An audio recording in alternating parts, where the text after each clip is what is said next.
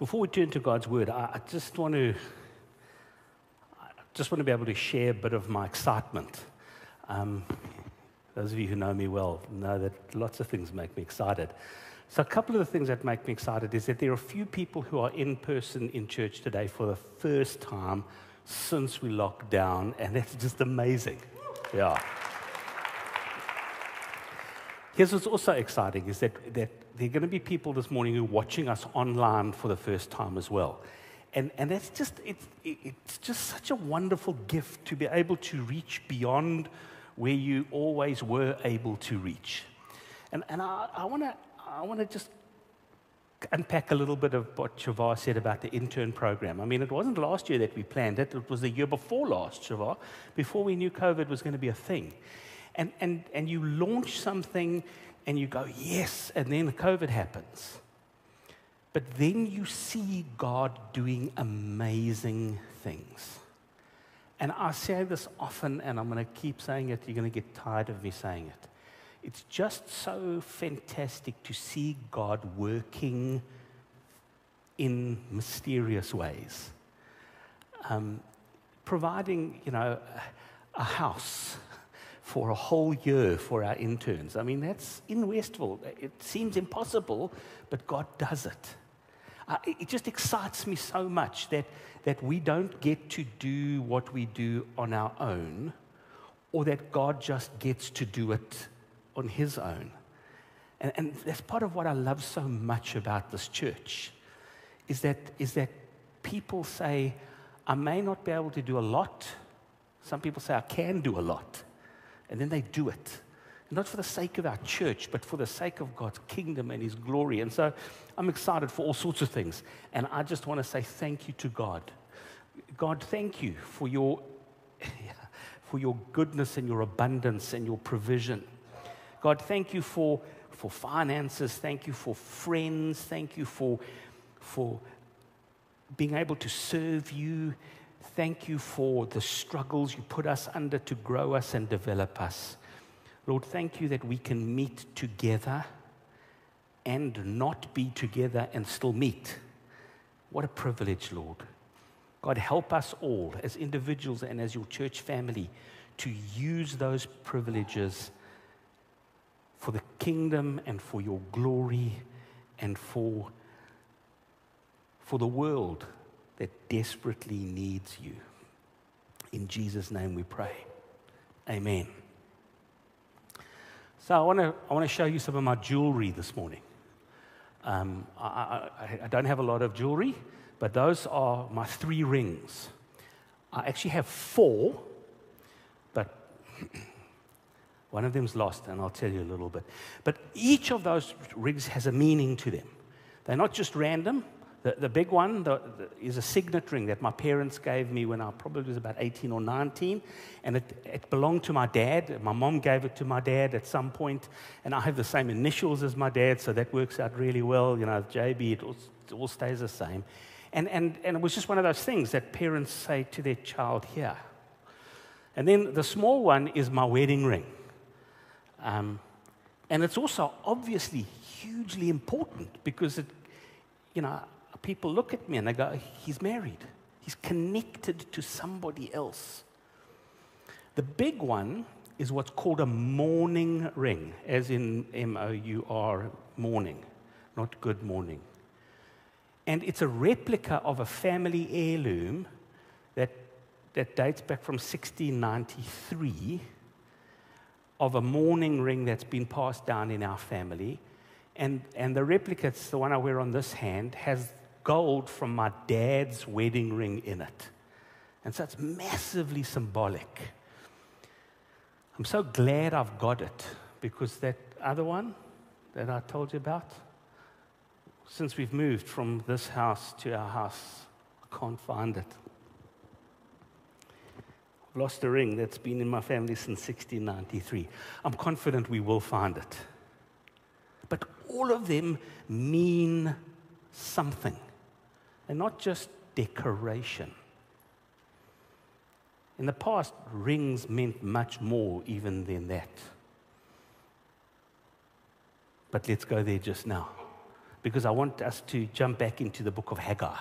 So we've done 2 weeks, and if you weren't with us last week, please will you go back and look again. And if you have the opportunity, please look at the Bible Project video on Haggai. That'll sum it up for you. I just want to say a few things theologically about prophecy. I started last week by saying some things about prophecy which would help you with prophecy in a bigger context. And I want to do the same thing this morning, and I just want to say 3 brief things about prophecies in general. And this one in particular. Lots of the prophets, especially the post-exilic prophets, the prophets that come after that exile, like Haggai, talk a lot about the temple and the restoration of the temple. And when those prophets were talking to the Israelites, the original hearers of this, they would have always thought about a physical temple, a particular place in Jerusalem, which can still be identified to this day.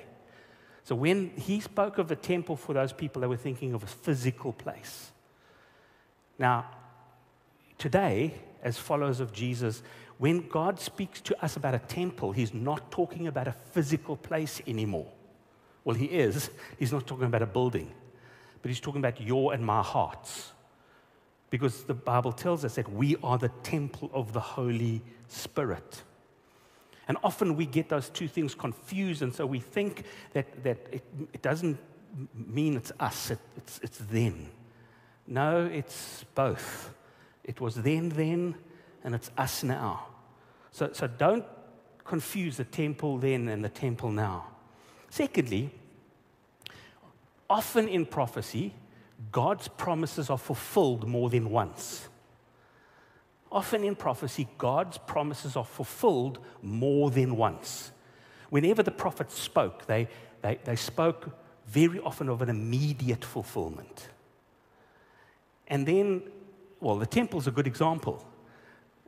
The nation of Israel has had 4 temples, if you count the tabernacle. But they've had 4 temples. And so often, prophecies are fulfilled more than once.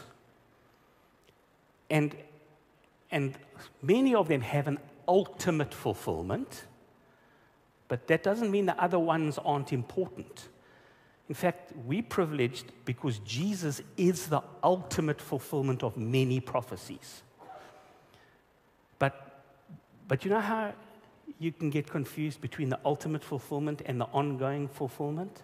If you grew up in my generation, remember the book, The Late Great Planet Earth? I mean, I don't know how many times I've been told the world is going to end then. And apparently it hasn't. It's still here. Or that this country is going to do that and there's going to be this battle in Armageddon. I'm still waiting. That doesn't mean that's not going to happen. But we need to understand that God is working through all of history all of the time. God's promises can be fulfilled more than once. The last thing that's really helpful when we grapple with prophecy is that future fulfillments often come in very unexpected ways. Future fulfillments of prophecy often come in very unexpected ways. Jesus is the best example of that. You know, the Hebrews, the people of Israel, when Jesus came, they missed him. Why? Because they'd read Scripture and they thought Messiah looked a particular way. And they thought that because they'd been reading the Bible, their Bible, and they'd seen some things and then they'd missed some other things. And so when we approach prophecy, we must approach it humbly. Because something may seem so obvious to us. You know, when I was growing up, Russia was just so obviously a certain character in the book of Daniel and in the book of Revelation, but now not so much anymore. Because often for future fulfillments of prophecy are in unexpected ways, and we as God's children must be humble and be able to say, okay, I missed that, but here God is. So much for understanding prophecy in the broad spectrum. Let's go back to the book of Haggai. Let's read together the 2nd chapter and see what God has to say to us today and to those people back then. On the 21st day of the 7th month, the word of the Lord came through the prophet Haggai. Speak to Zerubbabel, son of Shealtiel, governor of Judah, to Joshua, son of Jozadak, the high priest, and to the remnant of the people. Ask them, who of you is left who saw this house in its former glory? There were some that were very old, but they'd seen the old temple. How does it look to you now? Does it not seem to you like nothing? But now be strong, Zerubbabel, declares the Lord. Be strong, Joshua, son of Jozadak, the high priest. Be strong, all the people of the land, declares the Lord, and work, for I am with you, declares the Lord Almighty. This is what I covenanted with you when you came out of Egypt, and my spirit remains among you. Do not fear. This is what the Lord Almighty says. In a little while, I will once more shake the heavens and the earth and the sea and the dry land. I will shake all nations, and what is desired by all nations will come. And I will fill this house with glory. This is what the Lord Almighty says. The silver is mine and the gold is mine, declares the Lord Almighty. The glory of this present house will be greater than the glory of the former house, says the Lord Almighty. And in this place I will grant peace, declares the Lord Almighty. On the 4th day in the 9th month, in the 2nd year of Darius, the word of the Lord came to the prophet Haggai. This is what the Lord Almighty says. Ask the priests about what the law says. If someone carries consecrated meat in the fold of their garment, and that fold touches some bread or stew, some wine, olive oil, or other food, does it become consecrated? The priest answered, no. Then Haggai said, if a person defiled by contact with a dead body touches one of these things, does it become defiled? Yes, the priests replied, it becomes defiled. Then Haggai said, so it is with this people and this nation in my sight, declares the Lord. Whatever they do and whatever they offer, there is defiled. Now, give careful thought to this from this day on. Consider how things were before one stone was laid on another in the Lord's temple. Then when anyone came to a heap of 20 measures, there were only 10. When someone went to a wine vat to draw 50 measures, there were only 20. I struck all the works of your hands with blight, mildew, and hail, yet you did not return to me, declares the Lord. From this day on, for this 24th day of the 9th month, give careful thought to the day when the foundation of the Lord's temple was laid. Be careful, though. Is there yet any seed left in the barn? Until now, the vine and the fig tree, the pomegranate and the olive tree have not borne fruit. From this day on, I will bless you. The word of the Lord came to Haggai a second time in the 24th day of the month. Tell Zerubbabel, governor of Judah, that I'm going to shake the heavens and the earth. I will overturn royal thrones and shatter the power of foreign kingdoms. I will overthrow chariots and their drivers. Horses and their riders will fall, each by the sword of his brother. On that day, declares the Lord, I will take you, my servant Zerubbabel, son of Shealtiel, declares the Lord, and I will make you like my signet ring, for I have chosen you, declares the Lord. So here we got a really nice package. You can really go, for those of you who like structure, this is fantastic. There's 3 different words of the Lord here. They're packaged nicely. They've been put into dates. We even know when they happen. So we don't have to argue about historical stuff here. It's there. So there are 3 words from the Lord, and together they have 4 reminders in them. Together, those 3 words of the Lord, there's 4 things that each of them cover. The first word is verse 1 to 9. The second one is 10 to 19. And then the third one is 20 to 23. And so I'm not going to refer to every one of them, but I'm going to bring out the common themes, those reminders, those 4 things that God wanted to tell the Israelites and that God wants to tell us today through this prophet Haggai. The first reminder is this: It is reminding us and those people about God's presence and about God's power. If you go back and look at the language, verse 4, for example, be strong, all you people of the land, declares the Lord, and work, for I am with you, declares the Lord. Folks, it's so easy to miss God being with us, isn't it? And we all have our zones of weakness. We all do.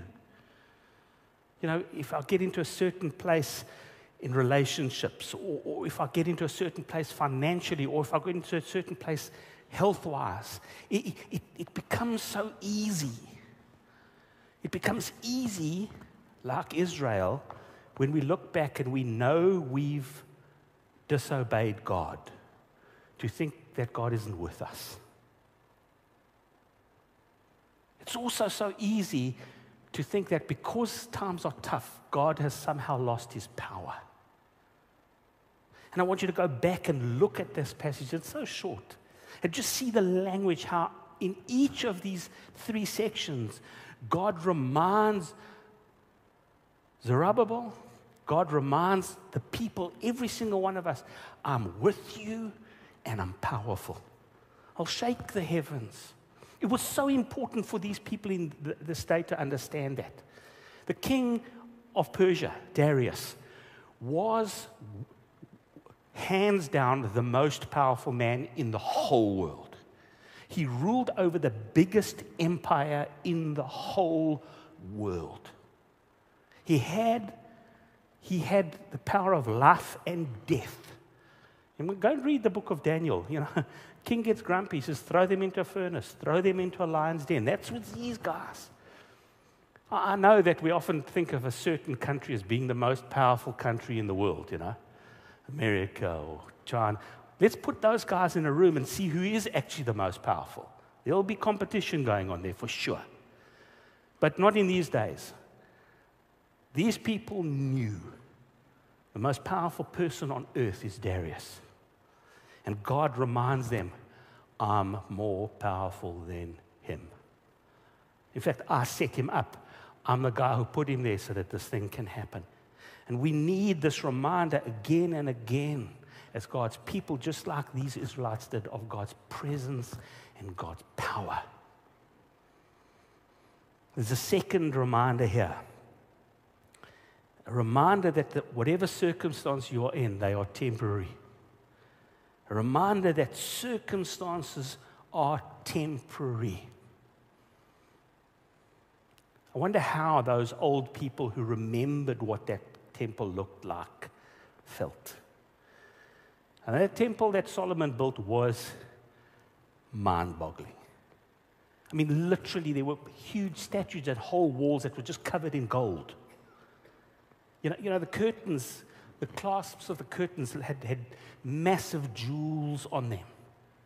I mean, it was one of those places where you just like. And now the temple was just a foundation.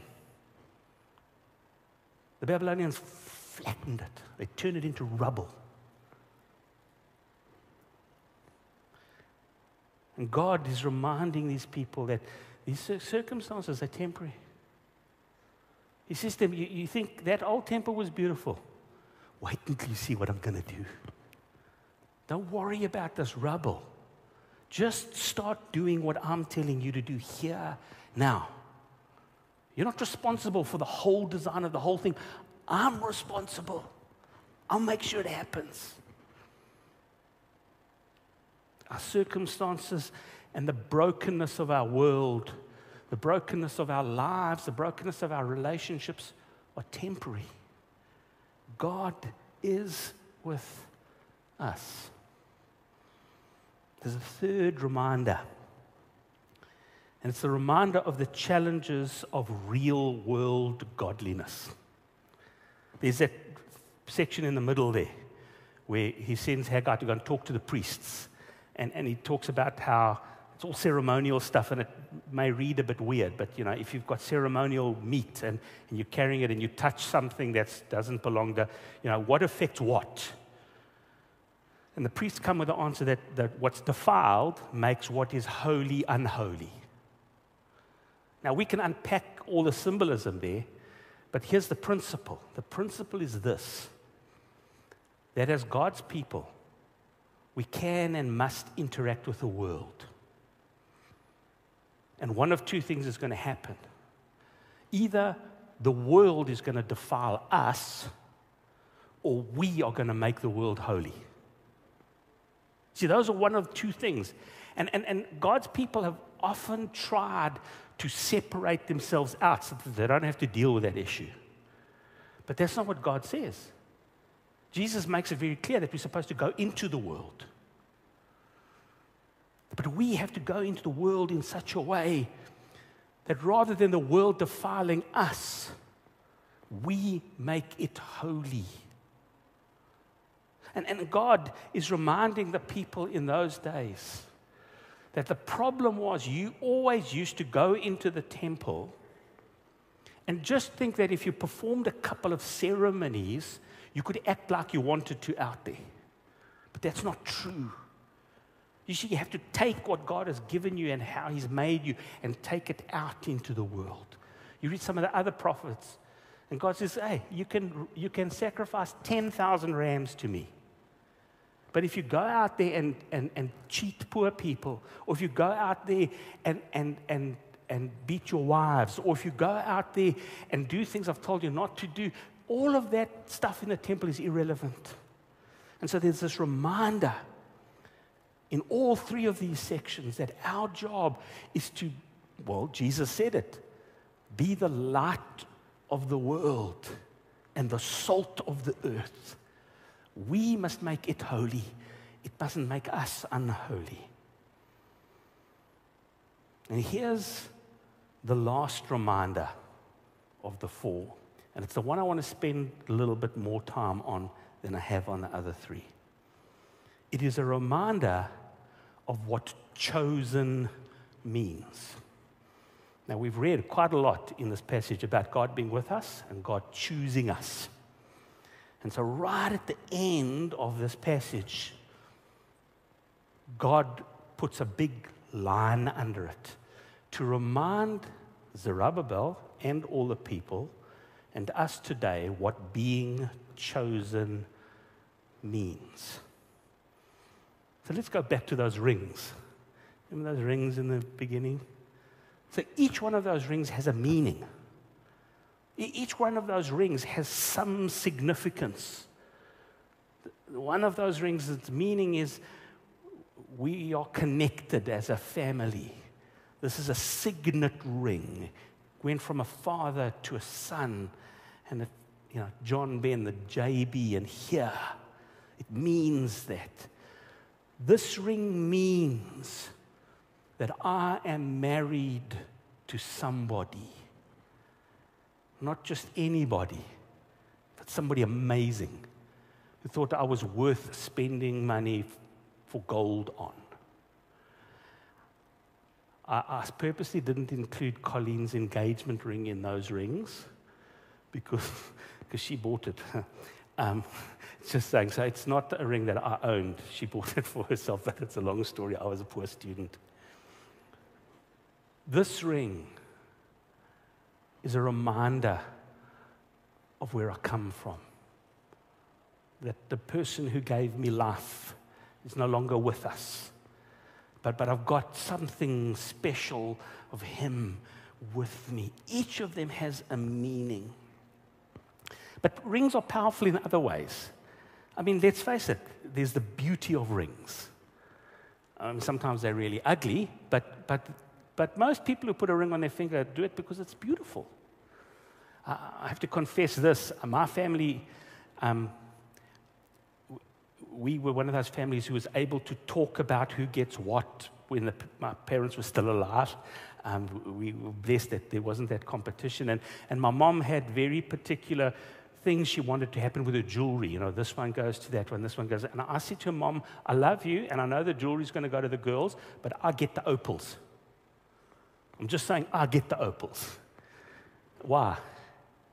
An opal is the most beautiful thing in the whole world. Who agrees with me? An opal is the most beautiful thing in the whole world. There's this amazing stone that God buries in the back end of Australia. I mean, really? But they're so beautiful. So a ring signifies beauty and symbolizes beauty. Ring symbolizes value. Not only the value of the material, but the value of the person. I'm going to give you this thing, this precious thing. And then, of course, and we've spoken about it, there's symbolism. Rings are quite important today, but back then, they were much more important. And so I want to spend a little bit of time talking about this last thing that God says to Zerubbabel. He says, I've chosen you. I'm with you. I'm going to use you. And now I'm going to tell you how deep and how important and how life-changing me choosing you is. You, Zerubbabel, are going to become like my signet ring. I'm going to tell you this, he was saying something huge. You see, probably Zerubbabel would have had a ring with him. He was the governor of that part of the world, and he'd been given that governor status by Darius, the king. And that made him an incredibly powerful man. An incredibly powerful man. Not because he was clever, he may have been. Not because of any physical thing, but because of the ring that he carried with him. He would have carried, in some sense, a royal signet ring, the symbol of his power as the governor, a symbol of his authority. And understand how powerful that ring was. It was delegated power from the most powerful man in the world. And God is saying to Zerubbabel, Zerubbabel, that ring, it's nothing. See, I'm going to make you my signet ring. You're not going to carry some ring of some king who one day is going to be dead. You are going to be my signet ring. You know what that means? What God was telling Zerubbabel in that moment is that because you're my signet ring, you are going to bear my image. Part of the ring would have been some symbol that anybody who looked at it immediately went, Darius. The Babylonian Empire. Whichever king. They would be able to look and they go, it's about him.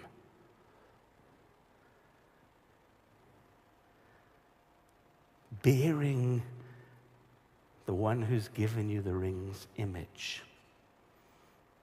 The second thing that ring would have meant is that being God's signet ring means, Zerubbabel, that you represent me. You represent me. All of us like it when we get to be the messenger of somebody important, don't we? Well, I do. It kind of gives you kind of this amazing thing by association. Zerubbabel, you don't just represent the king of Persia. You represent me. Being God's signet ring means that you represent his authority, or you carry his authority. You don't have to be strong. You don't have to be clever. You don't have to any of those things. You have my authority, Zerubbabel. I back you. And then finally, being God's signet rings means Zerubbabel has God's backing. I mean, that was why they were able to build a temple. That's why they were able to do those things. They were poor. They were ex-refugees. They'd come to the land. They couldn't do anything. Why could they do all that stuff? Well, because the king gave them the stuff they needed to do to build the temple again. I'm going to ask you this question. Do you think that this passage applies to you? Do you think that given what we can do with prophecies, do you think you are God's signet ring? I want to answer the question for you. I think you are. See, I genuinely think you are. Lots of people like to say, I'm this from the Old Testament because, that makes them important. But I just want to go back. Being God's signet ring for Zerubbabel means you bear God's image. We are God's workmanship, created in Christ for good works. We are the children of God. Jesus says, I no longer call you slaves, I call you brothers. The Bible is full of the fact that you and I, as God's children, bear God's image. We are His image bearers. Our church community is the body of Christ. You see, over and over and over, we, as God's children today, are told that we bear God's image. Okay? A signet ring bears an image. Being God's signet ring means we represent Him. Go back. Go back to the New Testament. We are God's ambassadors. Jesus said, go into all the world and preach the gospel and teach. Jesus says to Peter, what you bind on heaven will be bound on earth, and what you loose in heaven will be loosed on earth. I give you the keys of the kingdom. We represent who God is. They will know you are my disciples by your love for one another. We bear God's image. We represent Him. We represent His authority. Jesus said to His disciples, all authority in heaven and earth has been given to me. Now, therefore, go and make disciples. We represent God's authority here on earth. And Jesus had a hard time teaching His disciples how to handle that, because they wanted to have His authority and beat people up. And Jesus says, no.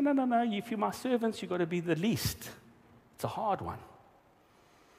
And then finally, a signet ring means we have the backing of the one whose ring we bear.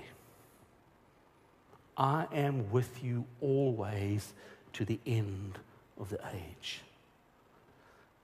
Folk, there's no other way to interpret this. This was a message for Zerubbabel in those days, but it is a message for you and I today, that you and I, as God's children, as His followers, as those who walk with Him, we're chosen by Him, and we're not just chosen in some kind of nice way, I pick you and not you. We are chosen to be God's signet ring. We are chosen to represent Him in the world. We are chosen to go into a world and say, God wants to rebuild this world. Still don't believe me? I want to read you this passage. It comes from 1 Peter chapter 2, verse 9. Speaking to Christians.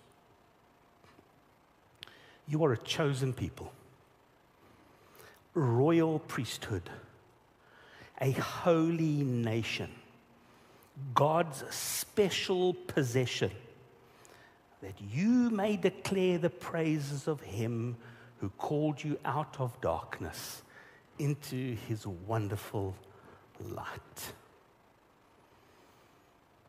The first part of that passage tells us who we are. And I want you to pause for a moment. And I want you to take in who you are. While we were worshiping, we talked about God's presence. Somebody came to me and said, I just see a picture of us needing to pause and take a moment to dwell in God's presence. You know why I lost that other ring, don't you? Because I wasn't wearing it. I put it in a box somewhere. If you are God's ring, then God is wearing you right now. He's that close to you. And let's just pause for a moment. And God, thank you that you are as close to us as a ring on a finger. God, what a privilege. And now, Lord, we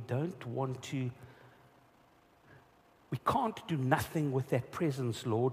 We can't do nothing with it. A ring in a box, it's just a ring. But Lord, you tell us that we are on your finger and we are your special possession. Why?